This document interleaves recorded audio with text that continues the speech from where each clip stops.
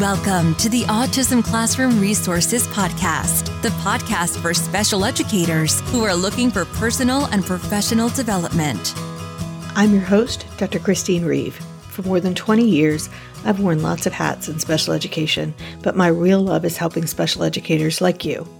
This podcast will give you tips and ways to implement research-based practices in a practical way in your classroom to make your job easier and more effective.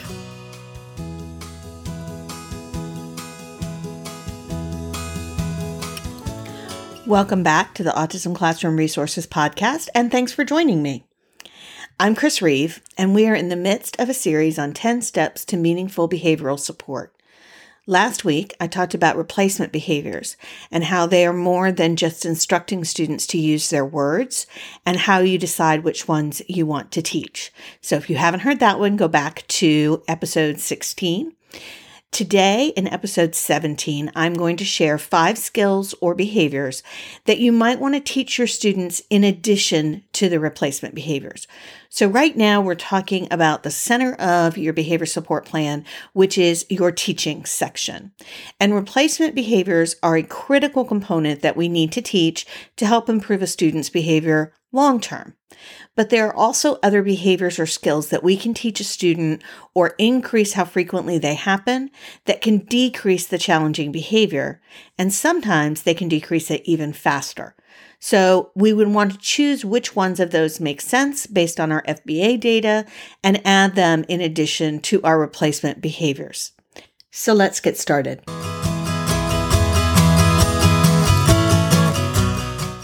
Number 1 is we can reinforce appropriate behaviors.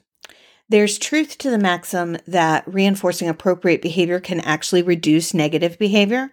So one thing that you want to do is to make sure that you have a reinforcement system in place that is going to address increasing those behaviors that you want to see.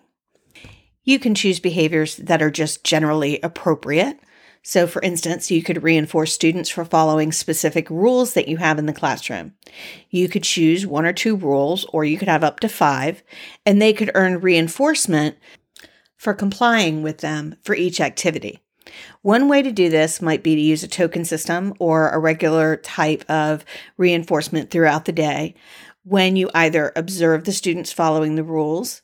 You could also set it up so that when they complete an activity and they have followed the rules, they get reinforced after that with a token or points or something like that. In general and in everyday practice in the classroom, we want to try and reach what's called the golden ratio of 5 reinforcement items or statements for every correction. If you're doing that, then you can use that same ratio to think about how many reinforcers a student might need to earn during an activity or during the day to balance out the amount of correction that you're having to provide. The key in setting up any reinforcement system for your classroom or for a specific student is to make sure that they're getting reinforced and getting the outcome that is positive much more often than they're not. Because students aren't going to buy into a system unless they are winning more often than they're losing. So you always want to make sure that they're winning more frequently, and you can always increase the expectations over time as they become more successful. Behaviors that you might reinforce include things like following directions, transitioning independently, completion of work, remaining in an assigned area, appropriate interaction and social skills, waiting for an activity or an item that they want, and academic skills that might play a role as initiating challenging behaviors. So those are all things that you might want to target based on what you know about your FBA. The second thing that you might want to reinforce specifically are incompatible behaviors. So in addition to reinforcing general appropriate behaviors, you can choose behaviors that are incompatible with the problem behavior. So for example, you might have a student who's engaging in a lot of out-of-seat behavior. So he's always out of his chair running around the room. To address that, you could reinforce an incompatible behavior, like reinforcing him for remaining in his seat. So it might be sitting down that you're going to reinforce at first, And later you might reinforce him for staying in his seat without getting up for longer periods of time. So again, you always want to make sure that the behavior that you are reinforcing is something that he can be successful with. Number 3, you can teach students behaviors to promote independent engagement and on-task behavior.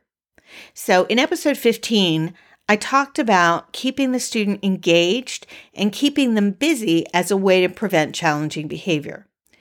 And this can also be woven into this instructional element by teaching the student to keep himself engaged. So examples might be teaching a student to keep himself engaged using an independent work system.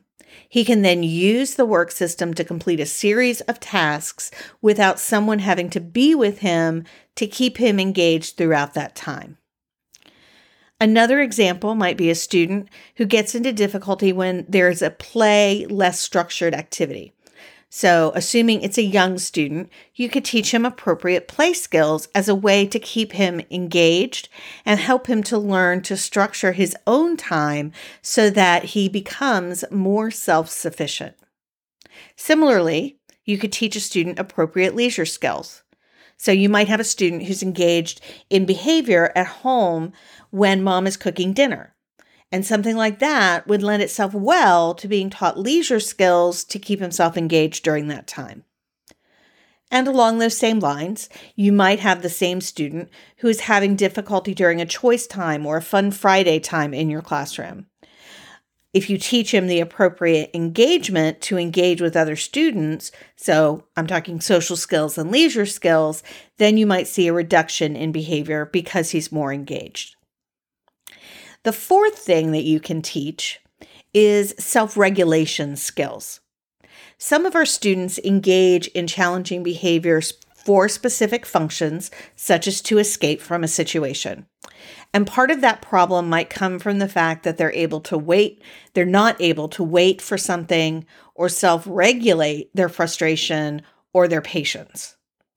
So for those students, learning relaxation tools to slow them down so that they plan out when something they really want might be available, or similar kinds of skills might be to their benefit. So some examples to give you about self-regulation, you might teach them to count to 10 before they respond to a peer on the playground so that they are stopping and thinking. You could also teach stop and think. You could also teach taking 3 deep breaths before they walk into a situation that your data tells them often results in problem behavior. So it may not be related to the function of the behavior, but it may help to reduce the need for that function. And it may help him to do it more independently. You could teach him to take a deep breath when he makes a mistake on his paper, if that's a common antecedent to behavior. If the student's getting in trouble while he's playing games on the playground or on a team sport, then you might teach him to take a break on his own and get a drink of water before he responds when he misses a shot. So these are all tools that we use every day to slow down our reactions to things. So when you start and you're in a frustrating situation, you may find yourself taking a deep breath, saying, okay, I have to stay calm. So for instance, I travel a lot for work. My plane is late, very common occurrence. And it's very frustrating because I know that I'm going to miss my connection. But I know that yelling at the attendant is not going to help me, but that's what I really, really want to do. So at that point, I might implement a self-regulation strategy, such as taking deep breaths, maybe walking away from the counter for a minute to help myself stay calm so I can communicate effectively, which will get my problem solved.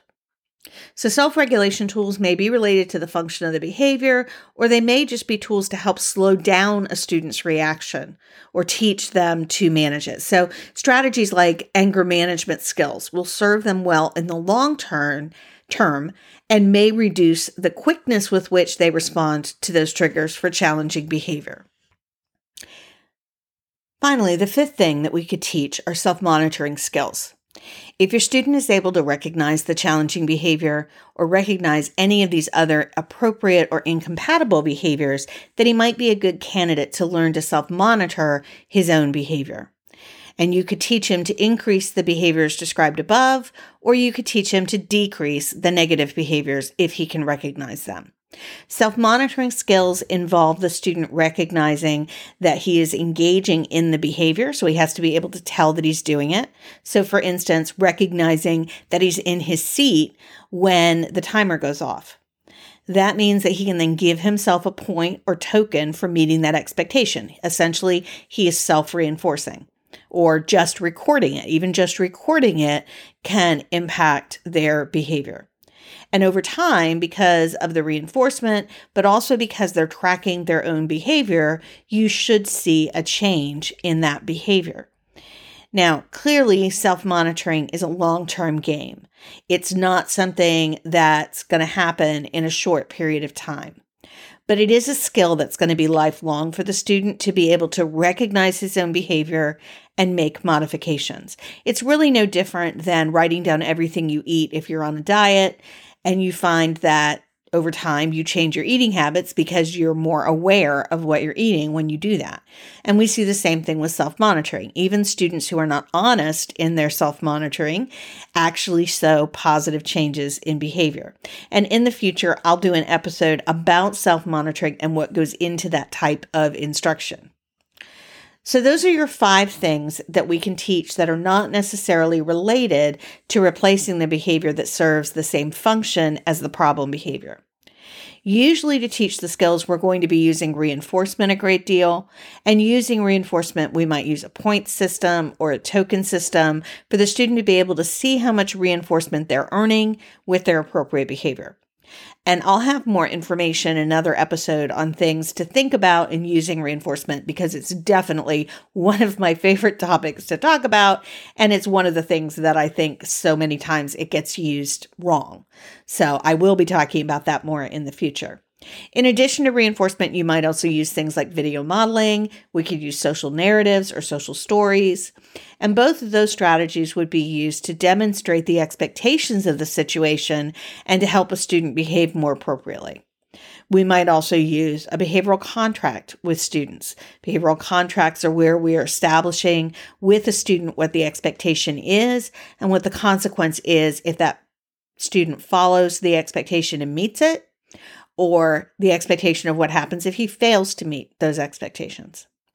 To sum up, the skills we might teach in addition to replacement behaviors could be general appropriate behavior, behaviors that are incompatible with the challenging behavior, self-engagement or leisure skills so that he can keep himself engaged, regulation skills to delay reinforcement and manage responses to certain triggers, and self-monitoring skills. All of these are skills that we would teach in addition to the replacement behaviors that serve the same function as the challenging behavior. You would decide on which of those behaviors or combination of behaviors you want to teach by looking at your FBA data and seeing what are the common pitfalls or the common things that the student is struggling with in your data. For instance, if he's struggling with being on task and staying in his seat, a reinforcement system that reinforces him for that appropriate behavior that's also incompatible with being out of his seat may be effective.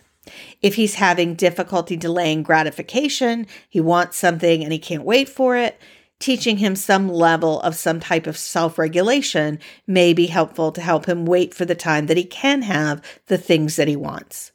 Or if the student's behavior is occurring most frequently when there's not a lot of structure in the activity in the classroom, so when you look at your antecedents, that might be an indication that you want to teach some engagement and self-initiation of play skills, social skills, or just engaging independently with work or activities.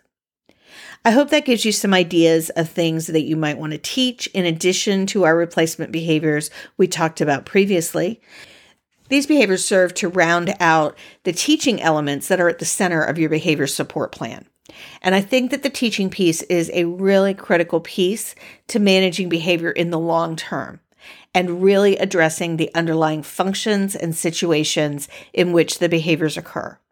In our next episode, I'll be talking about what to do to respond to the challenging behaviors so that we reduce our reinforcement of them and we also are sure that everyone is safe.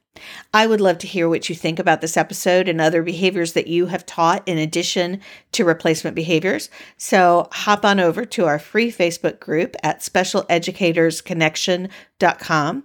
You can find all the show notes and the links to related posts for this podcast, as well as a written transcript at autismclassroomresources.com/episode 17. And if you're interested in learning more about how to teach these types of skills and how to best set them up in your classroom so that they work, as well as a wide variety of other areas in special education, I encourage you to check out thespecialeducatoracademy.com. It's a great place to find me in the community for suggestions and consultations, as well as lots of other special educators who are going through the same things that you are. It's also chock full of a wide variety of all different types of professional development and support for special educators. Thank you so much for spending the time with me. I appreciate your listening to the podcast. I would love it if you'd leave a review or any feedback that you have on iTunes, as well as subscribe to the podcast and share it with your friends. I hope to see you next week with the next episode on responding to challenging behavior.